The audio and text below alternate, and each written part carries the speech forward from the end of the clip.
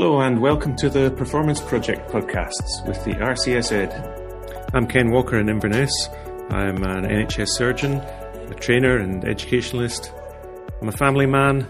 I love to be outdoorsy when I can and occasionally play along in an amateur band. And I'm Stephen Yule, a husband, dad and academic psychologist and mentor working in Edinburgh and Boston. I love vinyl records, sport, wine and travel. If you're mid-career, you probably also have lots of roles, and sometimes we thrive on that. Sometimes it's a struggle, isn't it? In this series, we'll be talking honestly with thought leaders about the challenges of mid-career, and maybe we'll pick up some tips from the experts. We're delighted to have with us today an old friend who's Michael Moneypenny. Michael is an anaesthetist in Forth Valley Health Board here in Scotland and president of the Association for Simulated Practice in Healthcare. Good to have you with us, Michael. Hello, thanks for having me along. You're very welcome. And I've known you, Michael, since, for some time. In those days, you were one of the directors of the Scottish Centre for Simulation and Clinical Human Factors in Larbert. Catchy title. And you were clinical leader or president of the Scottish Clinical Skills Network in those days. And Steve, I think you have worked with Michael as well. Yeah, a little. I mean, I knew Michael by reputation only at the start from your work at the Clinical Simulation Centre, Michael, and then latterly had the real pleasure to work with you on our Masters in Patient Safety and Clinical Human Factors at the University of Edinburgh, where you are one of the faculty and a very popular tutor as well. So we're delighted to work together on that. It's good to be here. Thanks for having me along, Ken and Steve. And Michael, do you still have a blog on the Scottish Centre's website?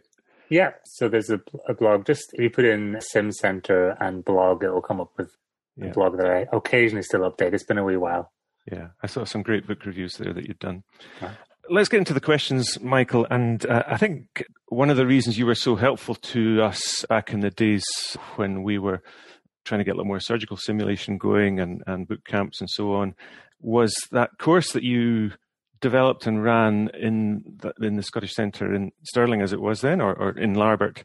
And, I think when surgeons go on courses about how to do simulation, they tend to talk a lot about models and fidelity and so on. But when you and your team designed that really popular faculty course, and you called it Making Simulation Work, and it was really mostly about debrief, wasn't it? Why was that? Yeah, that's right. I guess mainly because if you look at the literature around simulation, it emphasizes the role of the debrief. If you have ever heard or read anything by Peter Diekman, for example, he says it's unethical to do simulation without a debrief. And that's what the best evidence in medical education reviews have come up with as well, to say, they refer to it sometimes as feedback and sometimes as debrief, but say that that's the most important element within simulation. And so we felt that that's what we needed to focus on. If people want to know how to do simulation well, then they need to know how to debrief properly. And I say it's not about the mannequin. Sometimes people get obsessed about the fidelity of the equipment or the VR kind of 60,000 pound laparoscopic simulator. But actually, if the learning is not there, if the debriefing is not there, then that's probably a bit of a waste of money. So that's why we focused about the debrief. Do you think if you do simulations without debrief, you could do harm? You could be training people very well to do the wrong thing, or you could be leaving them with, without the kind of psychological safety or something? Yeah, I think psychological safety is hugely important. I think if you don't do a debrief with simulation, then I suppose you don't know what the learning is. You don't know whether the person has done the right thing because they knew it was the right thing or by chance. You don't know what the thinking was that was going on underneath, So the debrief brings that out. The debrief allows you to look at people's, what we call mental frames, which is, why are people making the decisions that they make? Because generally people make the decisions that they think are the right ones, even when in retrospect you realize that they're not. And the debrief helps us understand what was going on in that person's mind. Why did they think that was the right thing? And what was the cause of if it is a performance gap, what was the cause of that performance gap? Sure. And I can really easily see how that would apply in a sort of scenario-based simulation with lots of non-technical skills learning, but would it apply even in a technical, a task trainer situation? Or yeah, it's really interesting, actually, because I think you're absolutely right. There's something there about non-technical skills and understanding what's going on in people's minds. And I think there's no reason why you can't use it in a technical skills performance. And, I try and think of whether it's a lap cholecystectomy, for example. And if you just tell the trainee that that's the wrong approach, or that they shouldn't do that, or whatever it is that they're doing, you don't understand why they were doing that in the first place. You haven't got the why of it. And it might be that they weren't going to do whatever you thought they were going to do, or that someone else told them that was the only way to do it, or that they got confused about their anatomy, or, you don't know what the underlying cause was. So you don't give them deep learning. You just give them perhaps a single rule that if they ever come across a similar situation in the future, they're not to do that, which doesn't really help very much. Yeah. Thinking about rules, you've written recently how debriefing is good for safety culture and just culture. And I wonder if you could tell us a little more about that. Yeah, I love the idea of a safety culture. I think in healthcare we are still a distance away from that. And a safety culture for me is underpinned by a number of different sort of subcultures, and just culture is one of those, as is a reporting culture, an informed culture, a learning culture, and a flexible culture. I think they have to coexist to some degree. So if you have a safety culture and a just culture, then you will be able to do good debriefs, because people will know that this is not a blame culture, that this is going to be a learning experience, that we're looking at the system. Quite often it's the system that's at fault and not the individual people, and that we're trying to get better, that we all make mistakes and we want to get better. So that those debriefs are going to work well if you have that in the first place. And I think it works the other way around as well. I think if you do debriefing well, you can then promote a just culture and a safety culture, a reporting culture, because you can show through a good debrief that this is what should happen after either a normal clinical experience or an adverse event. There should be learning from it, and it should be not blaming individual people, but looking at people's actions and behaviors and seeing how we can be better next time. So I think they kind of work together. Yeah, that's great. I actually had never thought so deeply about the link between psychological safety, during simulation, in the debrief after a simulation experience, and then the safety culture that might be in the hospital or the department or the operating theatre afterwards. But that makes a really clear link for that. And it's about doing things consistently and having an expectation. Okay, here's learning. It's a safe place. I can actually talk about things that didn't go so well. Yeah, I think there's I think when people come on our courses and they see that this is what should happen, because things often go wrong. We often, because of the way the scenarios are set up, they're not, they're made to push people outside their comfort zone. So there will be performance gaps. But in the debrief, they see how those should be addressed. And I think as more and more people do simulation and are exposed to this type of debriefing, that's the expectation back in clinical practice as well. So that when there is a mistake in clinical practice, the expectation is that we're going to have a debrief about it and we're going to learn from it, as opposed to trying to brush underneath the carpet or talk about it behind each other's backs. Yeah, that seems really important.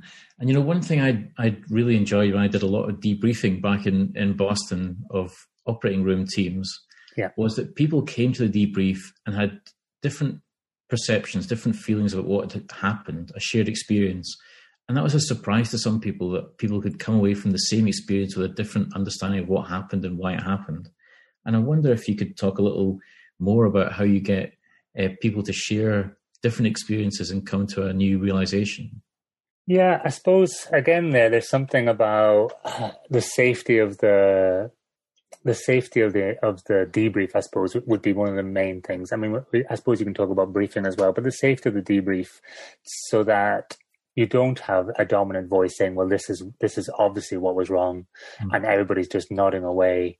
and not admitting to the fact that actually they had no idea what was happening, or they had a totally different diagnosis in mind.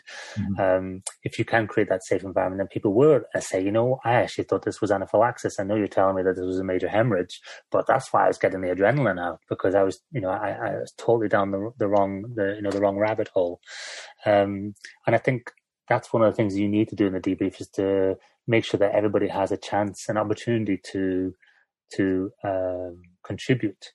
And you have sort of different sort of tips and things to do in the debrief to make that happen. Michael, have you reached the point now where it's spilled over into the workplace so that people would actually look forward to a debrief after an incident, whereas they used to approach it with dread?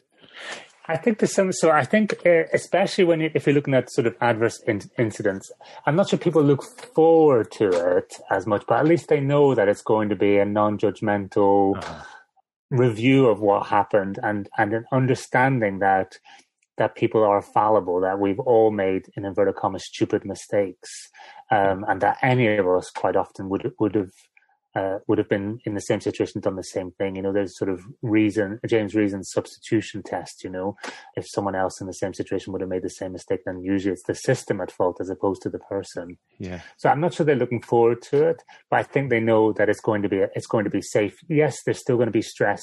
Yes, they're going to feel uncomfortable, and there is, I think, something we don't discuss enough, I guess, is this risk to ego. And I see this a lot, and I feel it myself. You know, it's almost not so much as, you know, what do I think about myself? It's about what are others going to think about me when I tell them that I've done this thing? You know, and are they think I'm going to, you know, that are they going to think I'm an absolute useless anaesthetist?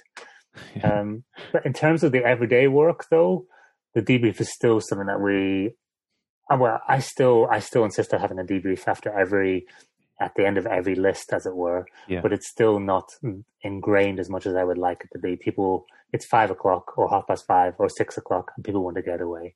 Yeah, we and lots of people find it harder to get the debrief happening than the brief. But you said when you did a really nice talk on this during a webinar for us a few months ago, you started by saying how this was grounded in Maslow's hierarchy. Do you want to just tell us about that? And are there other theories that come to bear on this? Yeah.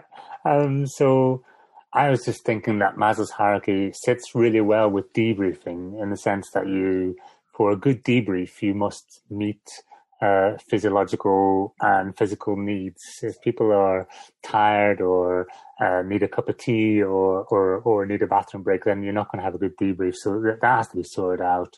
And I suppose another thing is the seats, you know, or the way people are arranged. You know, it should be, I know it sounds like we're getting into the nitty-gritty or the minutiae, but it should be a circular sort of arrangement. It's tricky to debrief people if they're sitting lecture style, or if you're towering above, you know, if you're standing at the front and they're sitting down. It's tricky to debrief.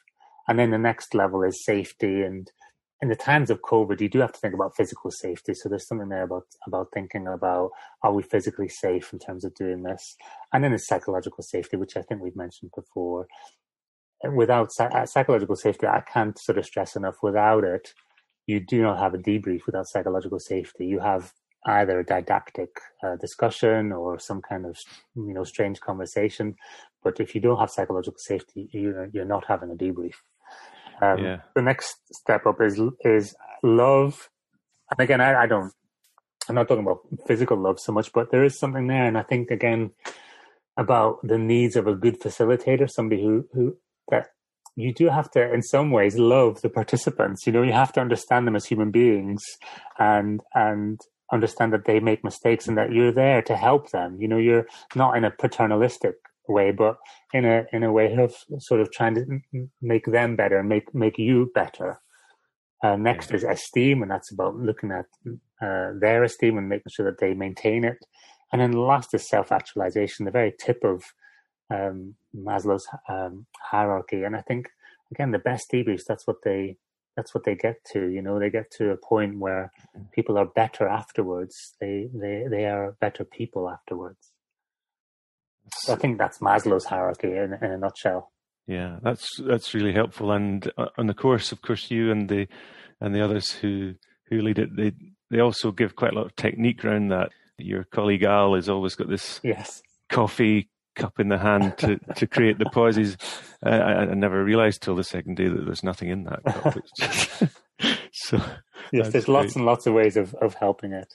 I think you said about having other theories. I think one of the main other theories that we use is constructivism.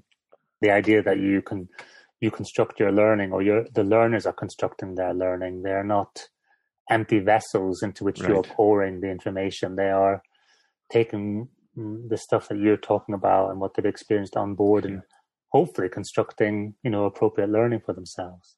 Sure. Yeah, that's really helpful. Michael, there are lots of different debriefing models, and actually almost every simulation center has its own style. I'm thinking things like Pearls or advocacy inquiry or after action reviews. And I wondered what the pros and cons are of those models in your view. I mean, what are the keys for adults to get learning out of these debriefing sessions? Yeah. It's interesting. Just to go on a bit of a tangent there about adult learning. And when I was doing my PG cert and in education, and doing my MD, and there was all this stuff about adult learning styles and adult learners, and our kids are homeschooled and they're not, the learning is similar. I feel like sometimes we think that children are empty vessels that should be filled up, but children also have the same kind of, I think it suits us sometimes to think of kids as people who need didactic teaching, to be told stuff, when actually you can use the same kind of thing with children. I think we talked before about using this, outside work or whatever, but you can use the same kind of techniques at home as well as at work. But to get back to the adult learner, I think the general consensus now, generally, although probably people who have got who are, this is their debriefing style, this is their named debriefing style, would maybe disagree. But I think the general consensus is that it doesn't matter so much which technique you're using, as long as you're using it well, as long as you're trained up to use it as a facilitator, and perhaps as long as you have a little think about what technique you're using and why you're using that at that stage of the debrief. Is this the right thing to be using with these people? Should you be trying a different style? So, like we say, Steve, there's loads of different techniques out there, and the Sim Centre in Scotland has its own style, which again is a little bit different from everybody else's, and that's the one that we teach, but only because it works for us. So I think it doesn't find a style. If you're thinking about debriefing, just find a style that works for you and get good at using it. Yeah, that's great. Actually, that's great advice, because it is implicit. The context or the culture in which you are debriefing is so important, and so maybe this is why in Scotland we have a particular way of communicating, which is maybe different from other parts of the world. Think about the East Coast of the USA, for example, and some of those styles are very innate and very entrenched in culture. But actually, that means that perhaps the debriefing styles and so on have to fit those. So it makes a lot of sense to me. Yeah, I totally agree with you, Steve. I think you've hit the nail on the head there. There's some, use the style that is appropriate for you, as opposed to thinking, well, this is a style that I've been told to use by somebody who's based in the US perhaps, or based in, the Far East or somewhere. You'll know better, I think, what style works for your learners. Yeah, I guess it's got to work for you, but also work in a multicultural setting. I mean, our health services in most countries are pretty multicultural now, yeah? Yeah, I think you're right, Ken, yeah. Talking about models there, so two other questions. Do you want to, that said that there are different styles for different people, do you want to just give us a quick 1 minute thing about what your model is that you use? Yeah, so we use, it's similar to what some others. So we use a model where you have reactions at the very beginning of the debrief.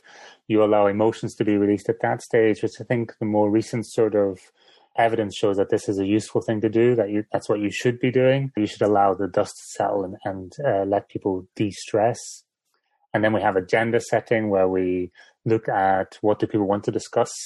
And then we have our analysis phase where we use various different sort of questioning styles to explore further what the actions were and why the right thing happened or the wrong thing happened.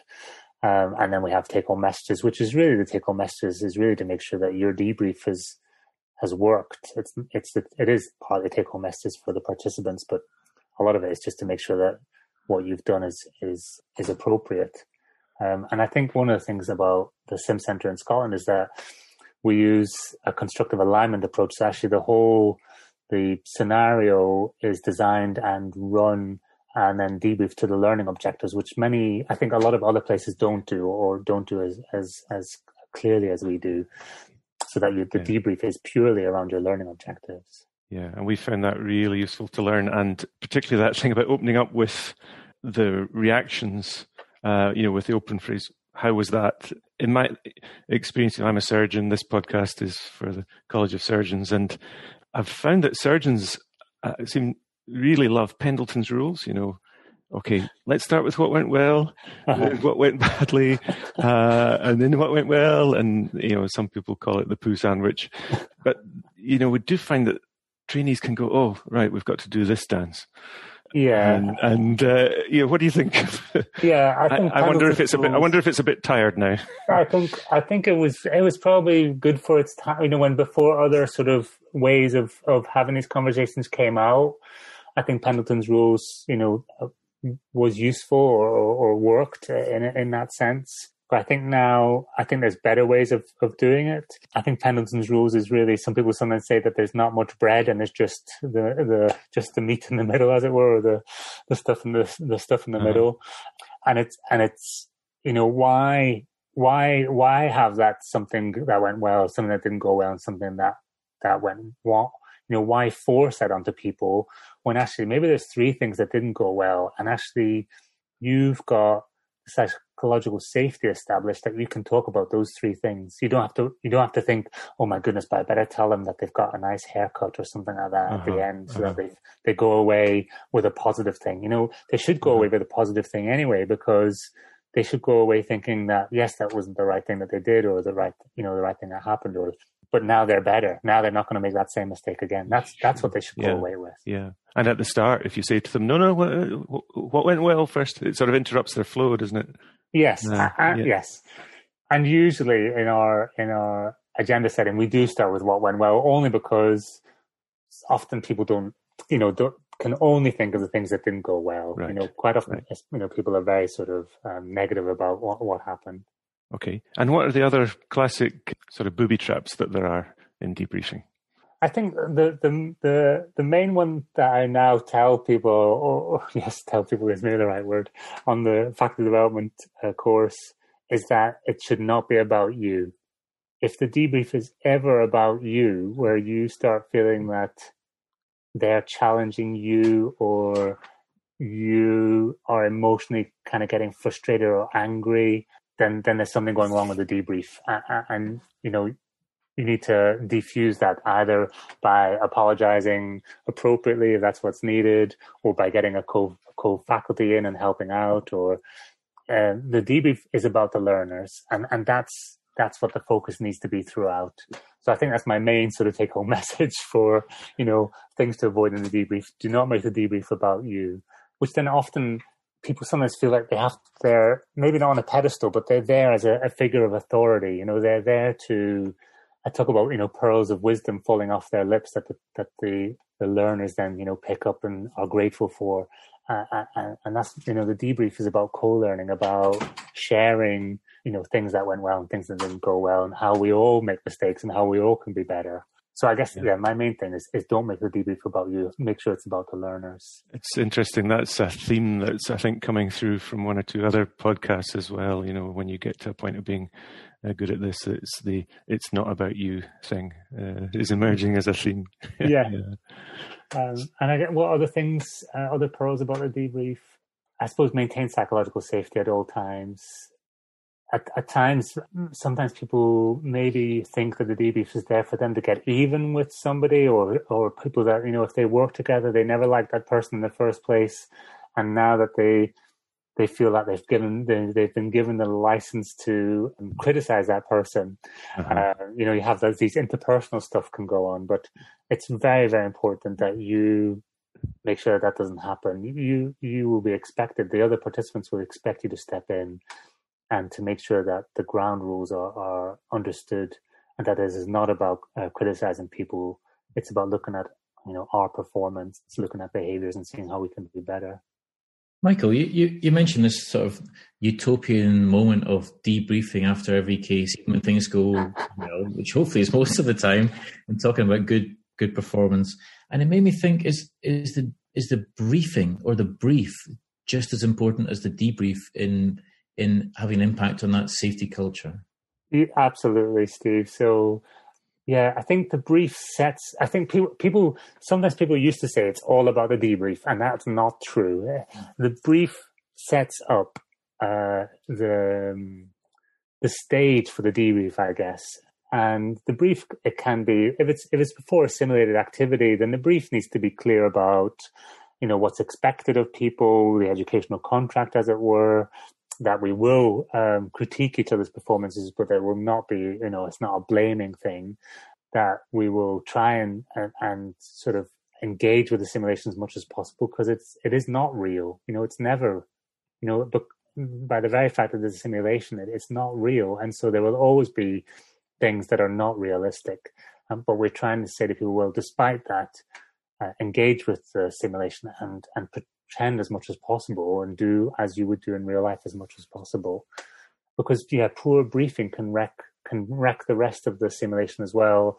We have the sort of the pre-actual scenario brief as well, where, and I say again, this is sometimes what the things I've seen happen is where someone then goes into the scenario, it's a simulated scenario. They go in and their first question is, "Who am I again? What am I supposed to be? What am I supposed to be doing?" So I say to people, to make it realistic, you don't want your participants to have some sort of existential crisis at the beginning of the scenario about who they are. That should be clear in the brief about what's expected of them, who they are, where they are. And I think in clinical practice, the brief should be the same. It should be about, can we have this contract between you and I at the beginning of the day or the beginning of the shift or the beginning of the operation about, what's the focus? Is there something that you want to talk about? Is there something you want to focus on? Is it your technical, is it suturing ability or your ability, your situational awareness or decision-making around whatever? Let's make that the focus of this session today. And then to warn them that there will be this debrief at the end, that you don't pounce on them at the end and say, by the way, now I'm going to talk about all the stuff that you didn't do very well. Now, you started to effortlessly blend their simulation and the real clinical environment. So I was thinking, you were talking very clearly about setting people up for good simulation, so we know what the rules of engagement are and so on. And then I was thinking, this is the same as the briefing, or using the WHO safe surgery checklist or any of those timeouts in real clinical practice. And I wonder if there are lessons for simulation and how well we do that in simulation that could be translated into the real operative environment for sustainability of those messages. Yeah, I really like that idea. So I think the WHO brief has been a real game changer. I remember when I was a registrar anesthetizing somebody and not knowing who the surgeon was, and then the surgeon appeared and they didn't know who the patient was, and they didn't know what the operation they were supposed to be having. So they were busy then leafing through the notes to figure out what they were actually supposed to be doing with this patient. And, it was just, that's not supposed to happen, So the brief has been amazing. And I think the brief, depending on, again, I suppose we can go back to culture, I suppose, to some degree, but the brief can be, although it shouldn't be, a tick box exercise where people just rattle through it, tick, tick, tick, tick, tick, and then let's start with the actual work of the day. And the brief can be much more powerful. It can be a time for people to say, this is what I want to get out of today. These are the things we want to watch out for. And I've actually just started, I'm the lead for the emergency theatre at Forth Valley, the anaesthetic lead for the emergency theatre at Forth Valley. And I've just started coming up with these little sort of sim action cards for at the end of the brief. So we do a little brief and then we have a 5-minute sort of simulated activity without our mannequins, purely just us standing around. And we say, this is the this is the crisis, it's a major hemorrhage or it's anaphylaxis or whatever.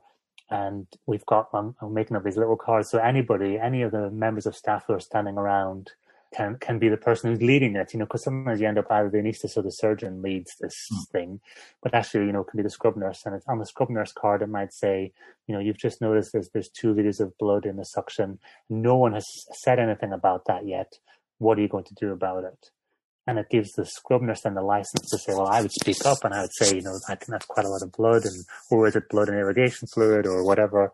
And then it allows the team to discuss just over 5 minutes, a really quick kind of shared mental model then around what to do about that.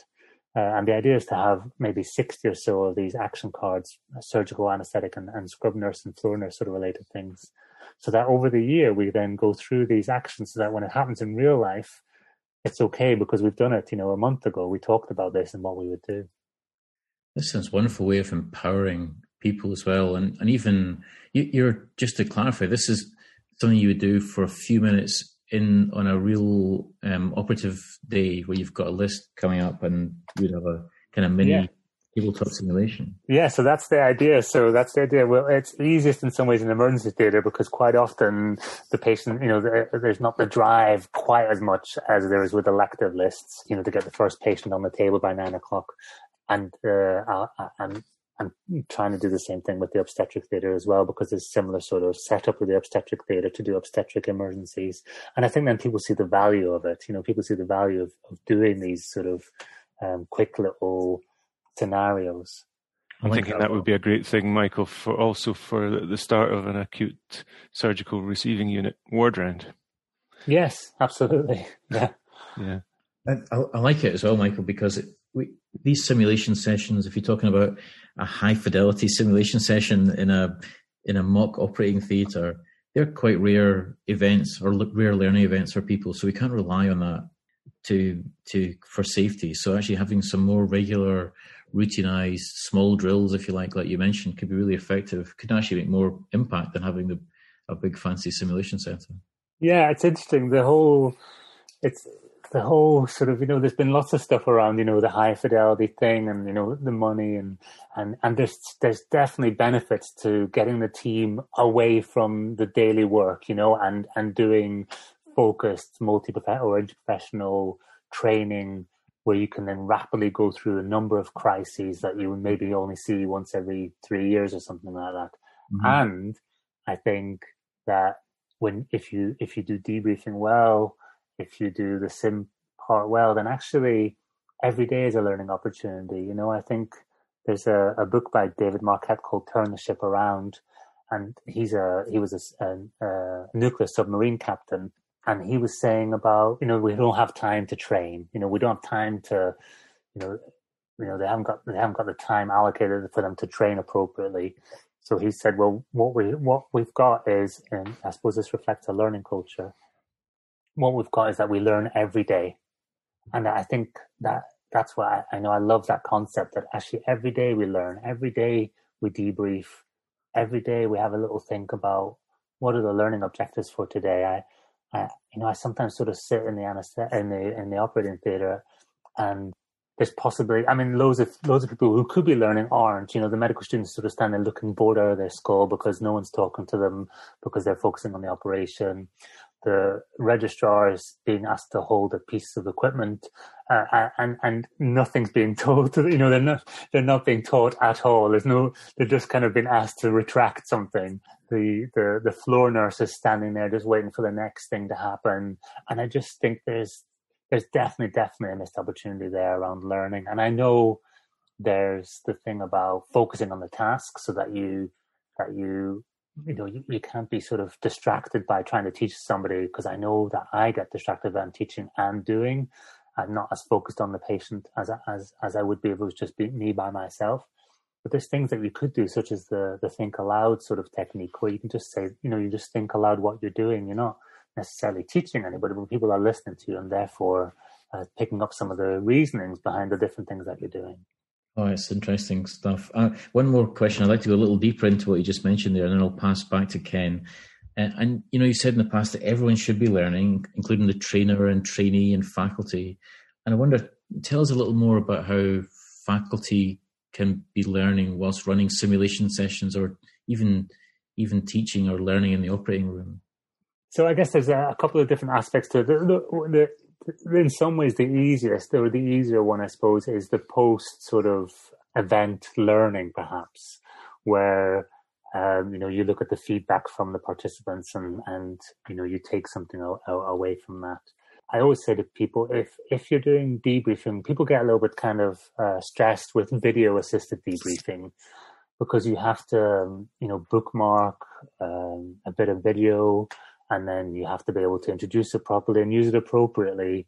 And then, occasionally the participants are stressed out about it because they don't want to watch themselves back on video. And so I often say to people, if you've only got one camera in the room, you've only got one camera to play with, then focus it on you in the debrief, you as a facilitator, because that's where you're going to get the most learning from, is to then take that video and show it to a fellow debriefer and say to them, can we just have a little chat about this, how my questioning style was, or how I started the introduction, or I just felt that there was a couple of participants who weren't participating as much as I would like, and I was just wondering what else I could have done to get them to participate. So I suppose there's loads of sort of post-event learning, and as the inter-event learning is perhaps more tricky, and I think, like with many things, it comes with practice, where you are on the fly almost understanding what questions are working and what's not, what's with your situational awareness tuned into the participants. How has that question come across, and is there a better way to phrase it? Should you actually say, look, I'm sorry, I didn't mean to ask it like that, let me rephrase it, because you might see a raised eyebrow, or you might see sort of defensive kind of posturing that you think, actually, that's not what I wanted to ask. It's a question that suggests that I'm judging these people, and I think that they did a really bad thing, when actually you're there to help them learn. And I think that comes a little bit with practice, I suppose, so that you are more skilled at the kind of the automatic stuff, that sort of system 1 stuff, so that you can have a bit more system 2 stuff going on. Michael, you were touching there a bit on meta debrief, weren't you? Yes, absolutely. Debriefing the debriefer. Yes. And you guys do a lot of that. Yes, and I think you have to. I think if you preach to people, no, I'm hoping it's not preaching, but if you're saying to people that the way to get better is to do debriefs, then I think the way to get better at debriefing is to debrief your debriefs. Do you ever debrief the debriefer of the debrief? No, I have mentioned to people that we could do it, and you could, because what you're basically debriefing then is how well did they debrief that debrief? How well did they chat with that person who's just done a debrief to try and find out what they did well and what their challenges were. The nice thing about it is that the reactions, agenda setting, analysis, and take-home messages is the same. The structure is the same. It's just that the learning objectives are different. That's what changes with the meta debrief. But I think you have to do it to get better. I really like Anders Ericsson's work on expertise, and again, he talks about feedback, deliberate practice, focusing on what you're doing, being outside your comfort zone, and then getting feedback or debriefing. Sure. We've only got a few minutes left. We could really go into this a lot more. It would be great. But in our last few minutes, I really liked the story that you brought when you spoke at our webinar a few months ago. You opened actually with your daughter's reaction. I hadn't realized till today that your kids are homeschooled. That's big respect, Michael, honestly. You quoted her reaction to this photo of a scary looking man, and she'd said, I don't like this man. And you'd said, well, you shouldn't judge somebody by their appearance. But then at the end of the talk, you showed the whole photo, and he actually had a big axe with blood dripping from it. And, if you'd asked her why she was scared of the man, she'd have told you what her mental model was, and you'd have said, yeah, you're quite right, you should run away. So I just loved that. And I wondered if all this about debriefing in simulation and in the workplace, do you think it actually alters how you interact with people at home and socially and other parts of your life? Yeah, I suppose, again, just to go on a slight tangent, Ken, I say homeschooling because people understand what that means. Do you know what I mean? People have but I suppose the mental model is incorrect. We talk about self-directed education at home, so this is, if you ask my 9-year-old, does she get homeschooled? No, she doesn't get homeschooled. She's, she has self-directed education. But anyway, you're right. Does it go into everyday practice? Absolutely. Absolutely. I'm by no means perfect. And I think one of the things that you get from doing a lot of debriefs is that you realize how imperfect you are and how you can be better. I think initially you have that sort of, that ignorance, that unknown sort of, you don't know how bad you are at something because, it doesn't even cross your threshold of understanding. And it's not until you do it a lot that you realize how you take other people's sort of actions for granted. We have this was it the affirmation bias, where you think they made a mistake because they're stupid, but I make mistakes, but I mean the very best kind of thing, So absolutely in daily life, I very much try and understand why, whatever it was, whether that's, my kids or whoever, whatever they did, they must have thought it was the right thing to do, there must have been a reason behind it, yes. And I try and understand what that reasoning was before, not jump into conclusions, and also to be accepting of people's fallibility, which is you have to be as a debriefer in simulation. Yeah. You have to be accepting that people will make mistakes, as you do, as we all do, and that's okay. That there's something there about maybe not making the same mistake twice or 3 times. To learn from your mistakes, I think, is one of the main things, perhaps. But yeah, to be more understanding of sort of human fallibility. Well, there you go, dear listener. Lessons for life as well as the workplace. Okay, last quick question, Michael. So you're president of the Association of Simulated Practice in Healthcare now. Should surgeons join up? And why? Absolutely. But is there any other way of answering that question? So I think what you said at the very beginning, Ken, there was something there about being focused on the stuff. People are focused on the equipment. They're focused on the haptic feedback, how many pixels are on the screen, which is, it is important. It has to be realistic.